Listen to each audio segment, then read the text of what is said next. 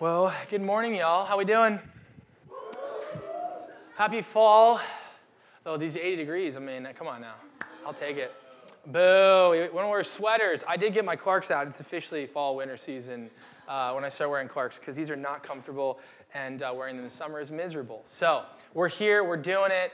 We thought we'd even leave the windows open just to get some more light, as much vitamin D as we possibly can before the seasonal, it hits. So thanks for being here. We are, as you can see, starting a new book of the Bible. If you've been a part of Contrast for a while, you know that we like to take our time through books of the Bible. We spent 2 years in Matthew, went through every verse, and it was great. And as we started to kind of prepare for this rest of this calendar year, I thought it'd be really cool if you had been a part of Matthew and then even a part of now John, that you've basically heard every teaching or story about Jesus. Because John is one of the 4 gospel accounts of Jesus, the 4 stories of Jesus. And John is really unique. And so there's a lot of things in John that aren't in the other 3 that are Matthew, Mark, and Luke. Matthew, Mark, and Luke are what we call the synoptic gospels, which means in sync, similar. And so they have a lot of stories they share and things like that. But John is just sort of like, John's like the youngest of 4 brothers who just like runs off on his own path, Everyone else is coloring in the lines, and John somehow found paint, and it's everywhere. That's basically what it feels like to read John. So I'm excited to teach on it and to talk about it for the next few months. We'll be going from now basically until Easter, and then you're like, Easter, yeah, that's next year. And then taking a little break for Christmas as we celebrate Advent and all that. But so if you want to turn your Bibles to the book of John, you're going to be in the New Testament, Matthew, Mark, Luke, John. We'll be starting in verse 1. And I would actually like to start doing this for John. If you'd stand while I read the word here. I'm going to be in the NET, but whatever version you have is totally fine, or if you're on your phones. We're going to have it on the screen, but I'll read it here. John 1:1. In the beginning was the Word, and the Word was with God, and the Word was fully God. The Word was with God in the beginning. All things were created by him, and apart from him, not one thing was created that has been created. In him was life, and the life was the light of mankind. And the light shines on in the darkness, but the darkness has not mastered it. You can go ahead and have a seat. Amen to that. So as we read the first few verses, I just want to take a moment and back up. When we talk about a book of the Bible, maybe you've done some research when you read the Bible. Maybe you just kind of open it up, read it at face value, which is totally fine. But we have to remember one really important guiding principle when we read the Bible is written for us, but it's not written to us. So when you read it, what that means is we obviously pull a lot of beliefs and beautiful things out of the Bible. We believe that the Holy Spirit can speak to us through the Bible, right? But you also remember that it was not written in 2023, which is why you won't find anything about social media or your iPhone or how to handle the political atmosphere of America, right? Back then, it was very different politically. So what we have to do is we have to take the Bible and, to our best knowledge, and I'm not saying you got to learn 2 new languages or anything like that, but sometimes it's important to study it at a deeper level and kind of bring up about a lot of different things, like maybe what we call the historical context, meaning what was happening in history at this time. And that's why if you hear me teach, it's very rare that I'll go several weeks without talking about the Romans or the religious leaders like the Pharisees, Sadducees, these Jewish leaders, because they are completely surrounding the cultural understanding, the laws, everything that we know in first century. Now, if you notice, we're not really subjugated by Romans anymore, so we have to take what it was meaning then and then translate it to how we live now in a democracy, supposedly, and then the rest of the world, right? So that's how we think about it when we read the scripture. But John, it's also important to know a couple other things about it. And so today, I don't want to say forgive me, but it's going to feel a little bit more heady today because as we spend the next several weeks in John, we'll be dissecting different stories and things in that nature. But today I want to talk about a couple things that are going to set the course for the entire book. So I promise you it's worth it. Just try to stay in it here with me. And so the first thing I want to talk about, which maybe you haven't even considered, is the authorship of the book. Who wrote the book of John? Now I know you're like, Trey, I know the answer. It's on the screen. It's John. You are correct. It is a John. But it is up for a decent amount of debate of which John it was.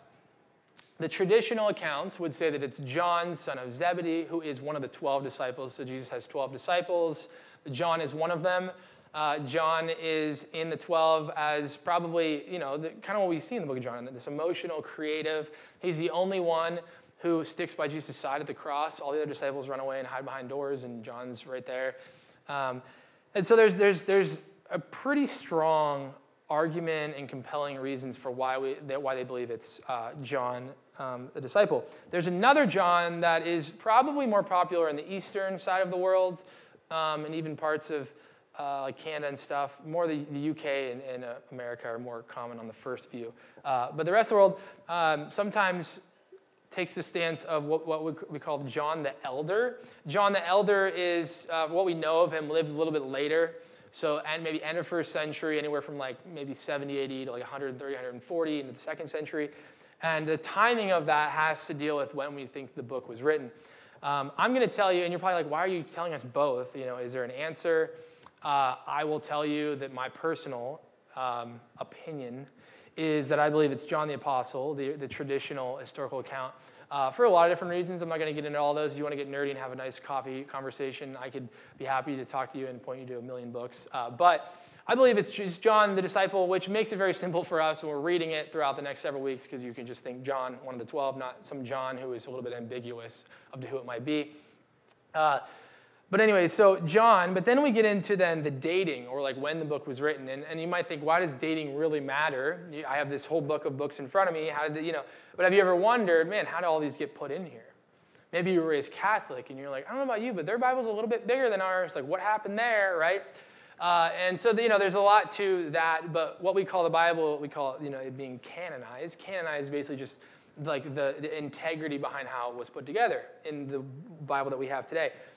So John, the dating of it matters a lot, because if a book was dated 700 years after it happened, there's a lot more that could happen to it. A lot more opinions could be put into it. It might go through several manuscript rewritings and people change things, right? So the earliest accounts, that's important in how long it's been dated. John, unfortunately, is also being argued upon being anywhere from pre-70 AD, so maybe like 50 or 60 AD, the whole way to like 130 AD, which is a very large window. And a lot of it has to do with a significant event in history that we know of as the fall of Jerusalem. So Jesus dies 33 to 35 AD, depending on where you look in that. 70 AD, so about 35 years later, and the entire Jerusalem is just destroyed. The temple destroyed. Everybody's taken captive. I remember one time I was teaching and saying that there's a chance some of the Pharisees who were listening to Jesus saying, like, you're going to be taken away, were taken away and enslaved as gladiators in Rome. Like, isn't that crazy to think about? And so in 70 AD, it just destroyed, and there's strong, not even biblical understanding of, but historical evidence of this happening. Rome takes it over. And that was a massive moment for not only Jews, but also Christians at that point, because they had been around for about 35 years, and they're trying to figure out how to do all this. And so the reason why the dating is kind of on that event is because scholars are trying to figure out, was John writing to these people after this or writing to people before this? And so depending on where you read in John, you can kind of see different themes. I take the stance of it being earlier, before pre-70 AD, for a couple different reasons, but it also has to do with the fact that I also think it was one of the 12 disciples, John, who wrote John. But at the end of the day, you could say, like, why does this matter? Does it really matter? And some of this stuff, maybe not so much, right? Like, maybe they did write in 60 AD, maybe they wrote in 110, whatever. But I would argue that this has a lot of implications on how I read and teach the text to you guys, and how you read and how you understand it. And maybe you've been in webs of friends or family who are agnostic, atheists, or skeptical, and they're just like poking holes, and you're like, I don't know, I just read the Bible and trust what it says, right? And so for a lot of us, like, this matters because I want to give you guys confidence. I also believe that you're educated people, right? Like, we live in America where most of us had to get through high school and we can read, most of us. And so, like, we have to be able to, like, own this, right, ourselves as adults, and not just maybe we've inherited faith from our parents or family. And so it's important for us to take ownership of that. But now I want to get into the last part, and then we'll kind of jump into the passage, which is purpose. So it's important to know, why is John writing this book to these people, not to us, right? To these people. Fortunately, this is the easiest one, because in John 20:31, which is like at the end of John, you don't have to turn there, but it says literally, But these are recorded so that you may believe that Jesus is the Christ, the Son of God, and that by believing you may have life in his name. So that's an easy one, right? We got that one. No controversy there for the most part when the author Lily says this is why I wrote it, which is helpful because not every book has that. But John is going to focus a ton on the genuine humanity of Jesus, Jesus being a human who walked this earth, who was real, who was human, who experienced human pain, happiness, hardship, all of that, but also was God and also is the salvation of our spiritual lives for eternity. And so I want to get into that a little bit.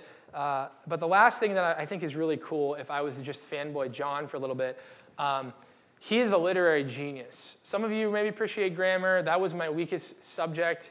I still hate it. It's funny that I struggled writing papers in college and masters. I just couldn't do it. And then now I took a job where I write a 12-page paper every single week. Fortunately, you don't have to proofread it. So if you did, it would be rough.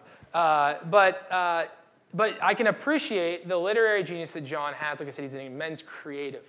And so John, throughout this entire book that we read, 21 chapters, I believe, he's weaving in different symbols and things throughout the book to create this greater narrative.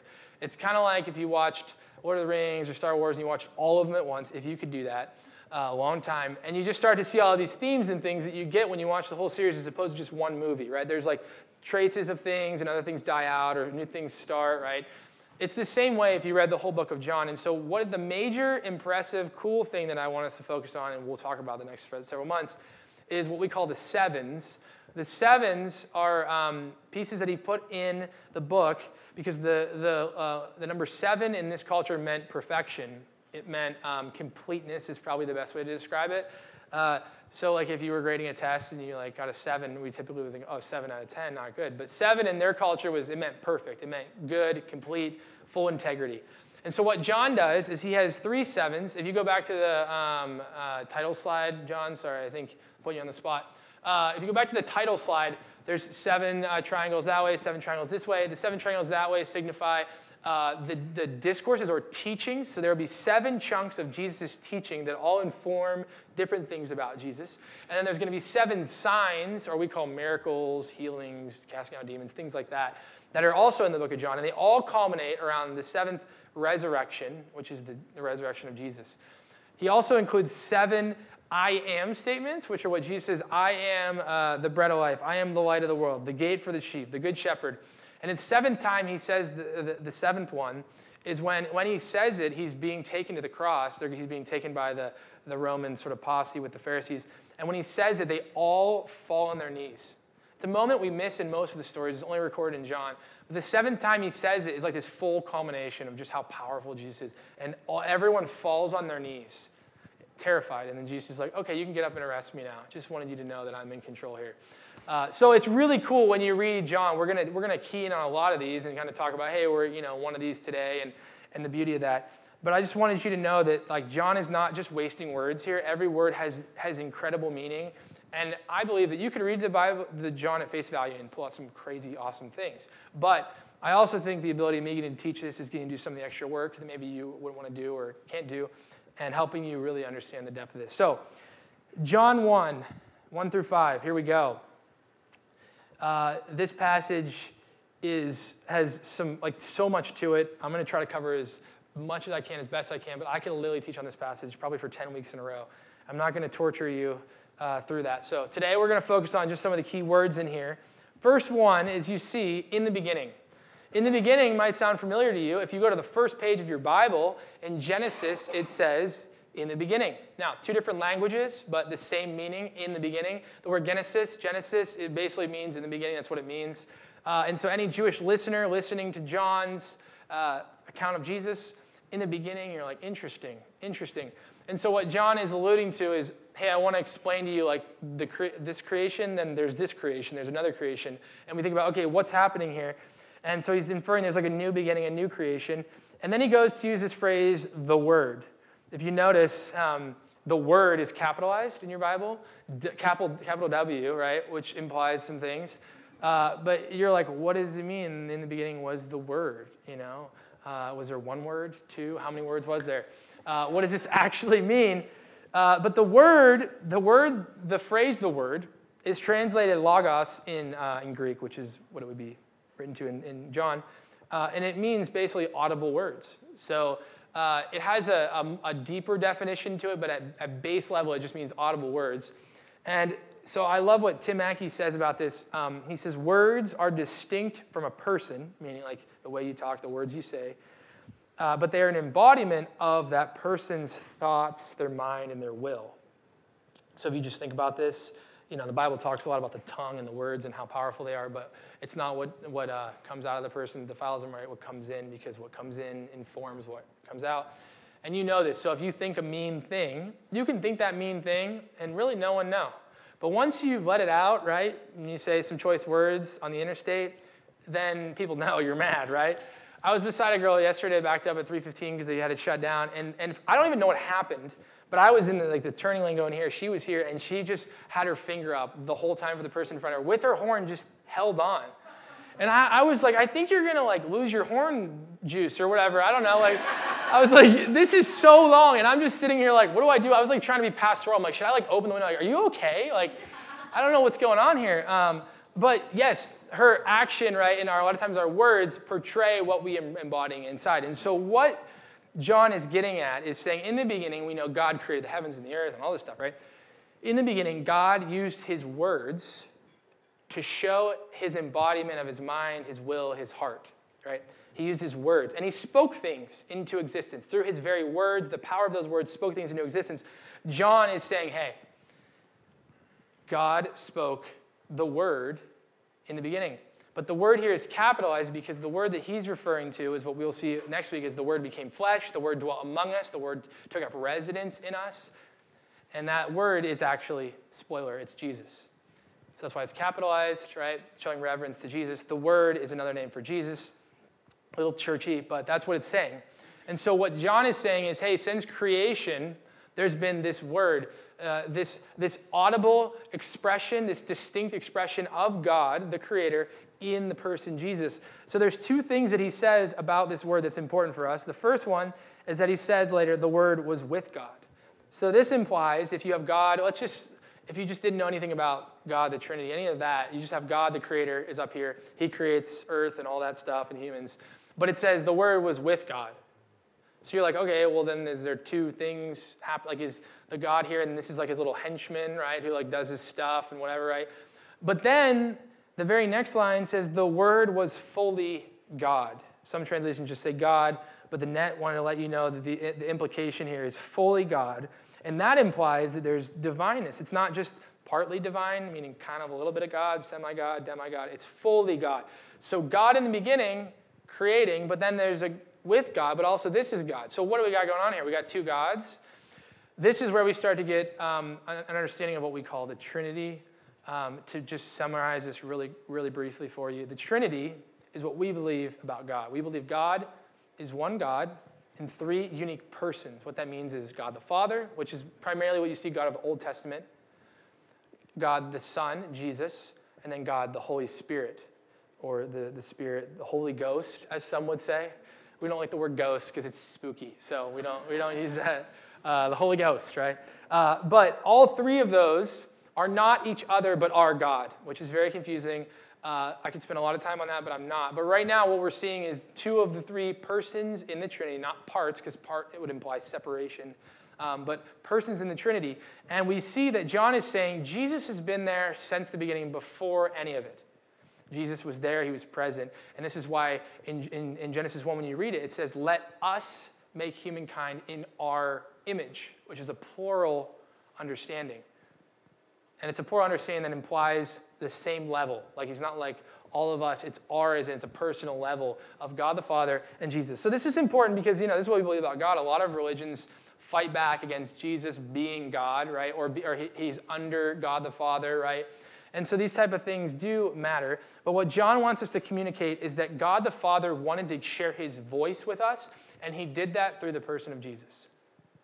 And Jesus is still fully God, but he embodies the personal life of who we are, and that'll be next week, that he became flesh, he became one of us, he became a person that we can understand and see, and the beauty of that.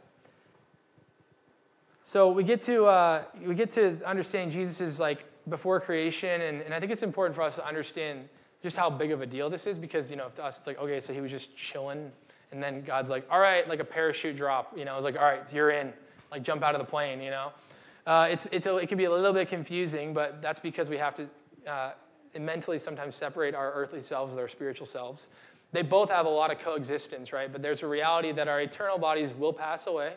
Every one of us will die, not to be negative on a Sunday, but we all will die. But there's a spiritual reality in our lives that has the ability to live for eternity. And so that's the tension we play with here. And so Colossians 1 talks a little bit about Christ being first and the power of him over all time. It says this, it says he is the image of the invisible God. He's the firstborn, so before all creation. For all things in heaven and on earth were created by him. All things, whether visible or invisible, whether thrones or dominions, principalities or powers, all things were created through him and for him. He himself is before all things, and all things are held together in him. You see the similarity that John is doing with Colossians. Colossians is obviously written later, but this beauty of seeing Jesus as this God in our lives who has immense power and importance. Now, one of the things that we read that's important about the Bible is we have to think about, like I said, the time period that's being written. And one of the things that's really important, and this is where scholars get in massive fun arguments about, is John writing to correct something that was happening at that time? Meaning, was there a belief that was going a little bit, shall I say, cattywampus, and was just starting to veer off into its own thing, and it was becoming dangerous, heretical, right, all that? Is he countering that? Is he just continuing to preach like the truth in the way that they should all believe? And so there's a little bit of debate up for that. But there's two things that I think John is correcting that I think you could find a strong case for. And the reason why I want to talk about these is not because I think they're necessarily super prevalent today. But I don't know about you, but nothing has changed in 2,000 years about faulty ways of thinking about God. So even though these two might be a little bit have died out, there's still plenty of things that that people choose to believe about Jesus. They take his truth and they add a little bit of themselves into it, and there you go, right? 1 degree off is a lot after a while. And so the two things that was commonly brought up in circles, the first one was what we call Gnosticism. Maybe you've heard that word, maybe you haven't, but I'm just going to simplify. Gnosticism was basically the idea that there was not one God, the center of it all, but inferior creator of the world, typically what we call a demi-urge, which is kind of like a smaller God. And they found salvation not in Jesus, but in the awakening of knowledge to their original divine identity. If you listen to that phrase, there's several religions right now that is essentially their end, is awakening divineness of identity. They also believe that all things were inherently evil. We believe that the fall of sin caused evil, but they would believe that everything is evil, and it's this chaos that must be controlled. So there's quite a different level of thinking there. And then the second thing was kind of a subcategory under this, and this is what's called docetism. And this is wild, but basically people were going around believing that Christ did not have a real or natural body during his life on earth. They believed that it was an apparent, or what you would describe as a phantom one, which phantom is, like I said, ghost. It's like spooky Halloween costume. But what it means is like he wasn't really real. It was like he looked real, or like he was, but he wasn't really human, and so he didn't experience suffering, pain, any of that. He was God among us, but he wasn't really us. He was very separate, which you'll notice is why John next week literally says Jesus became flesh. But these levels of thinking were common in this time, and they didn't really become formalized till probably later in the 2nd century, but this wave of thinking started to happen. And you know this in the church, right? You go to different churches, and they have things that they've moved or adjusted, and some of those we'd say are totally within the bounds of what we call orthodoxy or right thinking. Some of them way off, right? So it's important that we know these type of things because we understand why is John writing and why does it matter, and then obviously for our own sake and our own faith, it matters because some of us have inherited, like kind of like think of like a suitcase. You grow up and your family starts to throw clothes in there as you grow up and you get older, and then you carry on that suitcase everywhere you go, and now you're becoming an adult and you're like, I never packed any of this. Like I didn't choose any of these clothes. My mom put like 20 pairs of underwear in here. Like why? What do I do with that, right? And so you're having to now open your suitcase and take a trip to H&M, if you will, or Target maybe, or I don't know, wherever you shop. Even honestly, Amazon, Costco, that's my jam now, right? Costco clothes are great. And you're like, I'm going to start putting some of this in and taking some of this out because I'm a grown adult now and I can make my own decisions, right? But some of us have inherited bad thinking. Some of us have inherited great thinking that needs to be refined. I'm not saying you got to throw it all out. Some of you have inherited nothing. You don't even have a suitcase. Or you've stuffed whatever you wanted when you were younger, and you're like, what does all this mean? So this matters because we're helping you form what we believe to be a truth-honoring, Jesus-centered suitcase of clothes, if you will. And these type of things matter because people are going to push back against the truth of Jesus in a lot of different ways. Back then it was Gnosticism and Docetism, and even I would say humanism. Humanism is probably just as popular today as it was then. Humanism is the idea that I just need to be a good person, and if I'm a good person, whatever is at the end will be given to me. And then you just get into the argument of what is good and what is bad, because that is cultural. It does not blend across all barriers and cultures. If you've ever been to the Middle East or you've been to even the areas of Asia, you would know that what they deem as good is not what we deem as good, and vice versa. So that is a massive wave of thinking. So we have to, how do we combat that, right? So this is why this kind of stuff matters. I'm not trying to just be overly smart with you and like impress you or anything like that. I'm trying to help you feel confident that what you're learning, have been taught, or are being taught matters and has value in the way we see Scripture. So on to the next couple verses. It says, all things were created by him, and apart from him, not one thing was created that has not been created. So that's John 1:3. Then if we read Colossians 1:17 again, it says, all things were created through him and for him. He himself is before all things, and all things are held together in him. If you notice, they're very similar because it's pointing to this sense that Jesus is not only the creator of our physical lives and our spiritual selves, but also the sustainer. And that's the created aspect, which is the physical body that we have, right? Here on earth, we can see, touch, feel, right? But also the spiritual life that will pass on far past our physical lives. And so he's not only the creator, he's also the sustainer. And how we are sustained is what John is just zoning in on, this idea of belief in salvation in Christ. And so from 3 to 4, I think it's better read. I'm going to kind of shift a little bit because of the way the grammar is. But it says, all things were created by him, and apart from him, not one thing was created that has been created, comma. What has been made in him was life. And the life was the light of mankind. The light shines on in the darkness, but the darkness has not mastered it. So John moves on from general creation, right, like all things being created through him, to specifically humans and the human experience that we have. And he says, what has been made in him was life. If you were a word nerd and you love studying words, John uses the word life 36 times. It is more than any other author in the New Testament. The second competing book, if you will, is Revelation, uses it 17 times. So literally double the amount of times. The book of Revelation we think of as like, oh, the end, and like where we're going to go and what's going to happen. And it only has 17 times it says the word life. John is far more concerned about life. If you want to know about life and life to the fullest, you read the book of John. And he says it several times. I'll just give you some illustrations. He says he came that people might have life and have it more abundantly. He says that he died so people might have everlasting life. That's John 3:16. He gave his flesh for the life of the world, John 6. Only those who eat his flesh, drink his blood, have life, John 6:53. That's talking about the Lord's Supper. When he gives life, people perish no more, John 10. He said that the power he has to lay down his life, he can take it up again, John 10. And he does just that. As Lord of life, he raises Lazarus in John 11. Twice he said that he is the life, chapter 11 and 14. And he says the basic source of all life is the Father, God the Father, who has life in himself. But the Father grants the Son to also have life in himself. And that's in John 5.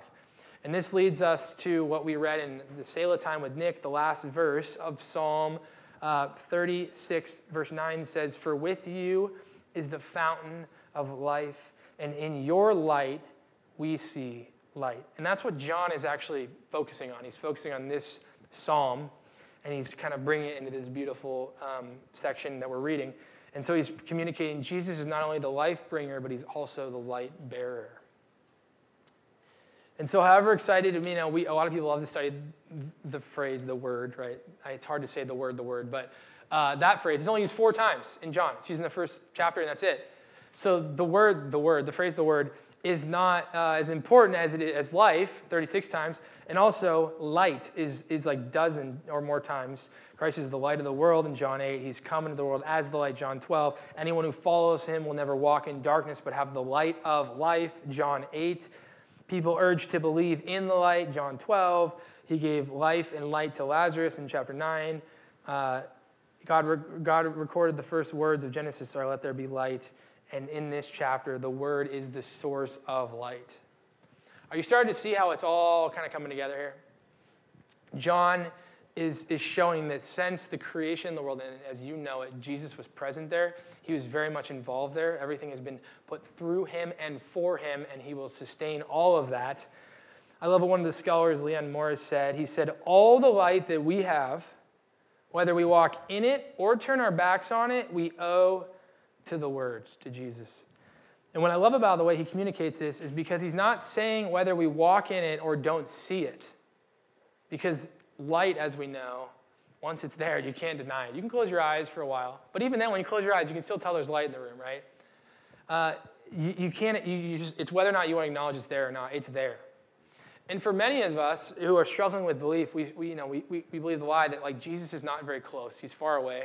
He's up in the clouds or whatever. He's not present. He doesn't even care. Or maybe I don't deserve to have him close to my life, right? I've done a bunch of things, and I keep doing things, and my life is a mess. I come here with all you pretty folk, and you all look pretty, and you look great, and your life's put together, and I'm not that, right? Now, I wear a collared shirt up here because it's just like I don't know, I'm just old-fashioned. But trust me, my life is not perfect. If you go into my basement right now, you'll be like, this guy's got some serious storage problems. But we all have stuff, right? We all have like sin in our lives. Some of the stuff has been habitual sin we've been battling maybe our whole lives, or some of us have had trauma that's been done to us that we didn't even ask for nor deserve, and we're dealing with that. Some of us are recently in new relationships or new job, or we moved, or we're feeling insecure in certain areas, and we're numbing, we're lashing out, we're disillusioned, right? We're trying to figure out how to even be political in the political sphere that we're in without it just being ridiculous, right? More so, we're trying to go to our family's Thanksgiving dinner and not create a fight, right? Like, there's so many levels of our lives that we're just trying to figure it out. And Leon Morris is like, look, no matter what, good or bad, the light is there. You can either choose to acknowledge it, or you can turn your back on it, but it's still there, and you owe it to Jesus regardless. And that's why, sometimes you'll hear the prayer like, Jesus, thank you for even this very breath, right? Every breath is a gift. And sometimes it sounds a little like, okay, that's a lot. Like, okay, thanks, Jesus, for this one.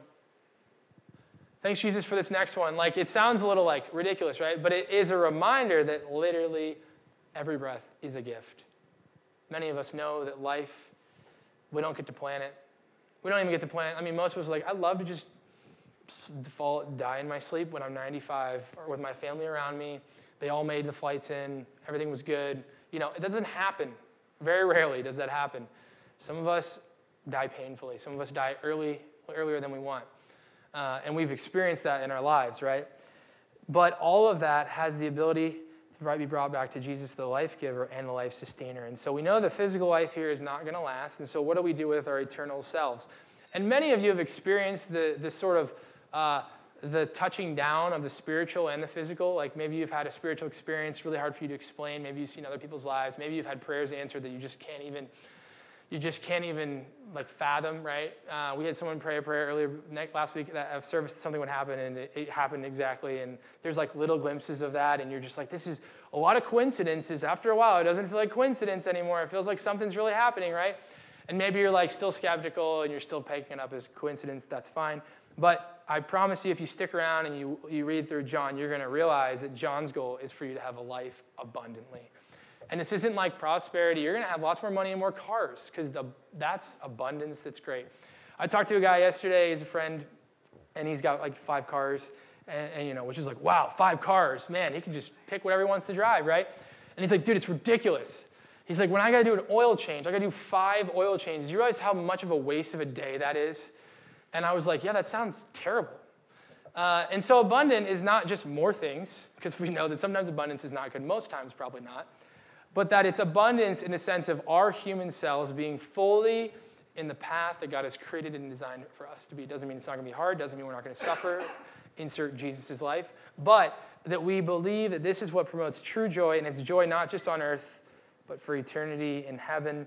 And that is where the light comes in. So as we wrap up, and Nick comes up to transition us here, The light shines on in the darkness.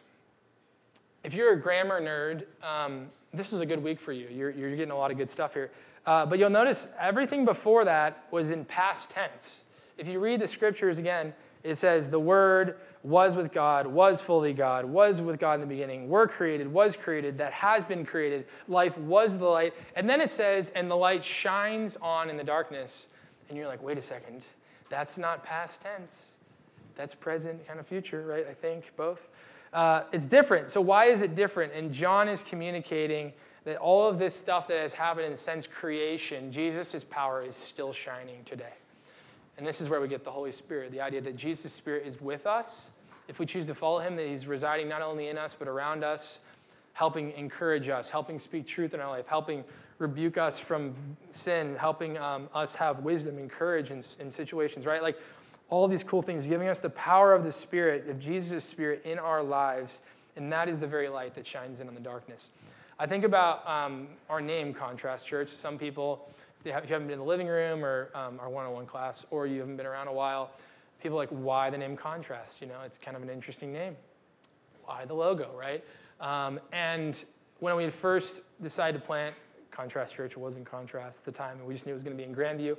I was reading through the book of John, like a ton, and I was like, man, there's so many instances of light in here. I just love the idea of the light and darkness kind of paradox. And so I was sleeping one night, and I kept having like recurring dreams. I'm not necessarily a big dreamer. I guess that you always dream. It's whether or not you remember it. I rarely remember dreams. And I kept having this dream of like people walking down a street, maybe outside, with like light and dark kind of on their face, almost like in shadows. But it wasn't like a shadow from a building. It was just the shadow of like where they were walking.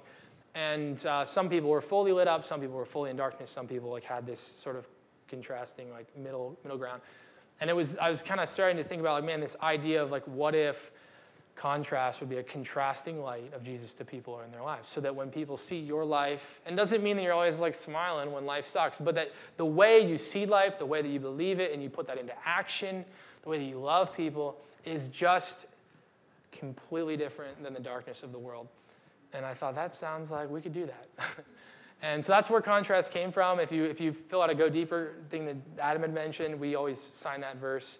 1 John 1:5 and John 1:5 are almost the same verse, which is kind of interesting that John did that. But it basically says God is light, and in him there's no darkness. And in this one it says, the light shines on in the darkness, but the darkness has not mastered it. Mastered is past tense in some ways. And what it's implying is that the light will always win. We know the end. We have understood the score. We know who wins. We don't even have to place bets because of it. And we know that the darkness will never master or comprehend, is another word, or have dominion over the light. So all we got to do is just acknowledge it. And so that's what John invites us into, is the idea of belief is just acknowledging what's already in front of you, that Jesus is present in your life, that he loves you, that he died for your sins and the darkness that you've chosen, and that the act of repentance, turning from, right, walking towards Jesus in the light, is the act of freedom and salvation. And so as you ponder that over the next several weeks, you know, John's going to really pinpoint that. But to sum up, I would just say this. If you were like to sum up everything today, the Word, the living truth, Jesus himself, is the life and light of the world. He's the king over darkness in your life and in the community of believers as well, giving us power in his name. So I wanted to wrap up. You know, I was thinking about, man, like life and light and Contrast Church. I feel like one of the cool things about being the pastor is I get to see it happen all the time. Like some of you maybe don't know certain people and you're not around other people. And I feel like what's cool is I do get a lot of the dirt, but I get a lot of like the beauty from the ashes as well. I get to be in the front row seat. We get to have people come up here and tell their stories. And I promise you, the last 3 years, there's uncountable amounts of life and light because of Jesus.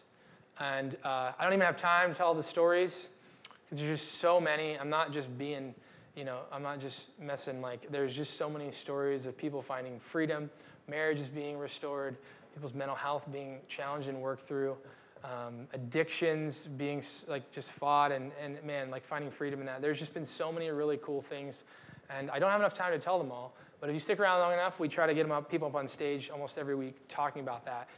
because this isn't a joke, this isn't a game, this isn't a facade, this is real life. Real life is hard, and there are people here, and most of you, I hope, are taking steps in seeing light and life in your life. And I just encourage you to stick around. You're going to see it. And we're not perfect.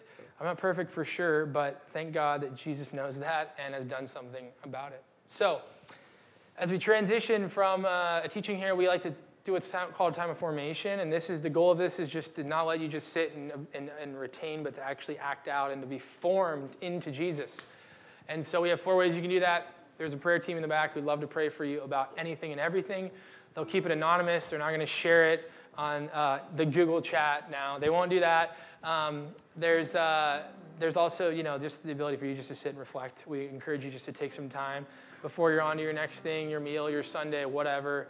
Just sit and reflect on what has been worshipped, what has been spoken through the word, through my words, right? Like just reflecting in that. We also believe that giving is an act of worship and obedience. That's why we call it bringing, because we're not giving anything that God hasn't already given us, so we're bringing back a portion of what is his. And then lastly, we have the bread and cup in the front and in the back. That's grape juice and gluten-free matzah, which is authentic. And that's just a reminder of what Jesus sacrificed, his bones broken, his blood spilled for us, for our sins. And so we offer that every Sunday as a reminder of that. And so if you believe in that, you believe in the sacrifice Jesus made, you can come up at any point during the next little bit or worship and take that as just a reminder. So we're going to give you a little bit of space to do all those things, and then we're going to close in one more song. We'll wrap up. Thank you for listening to the Contrast Church podcast. To learn more about us and how you can be a part of it, visit contrast.church.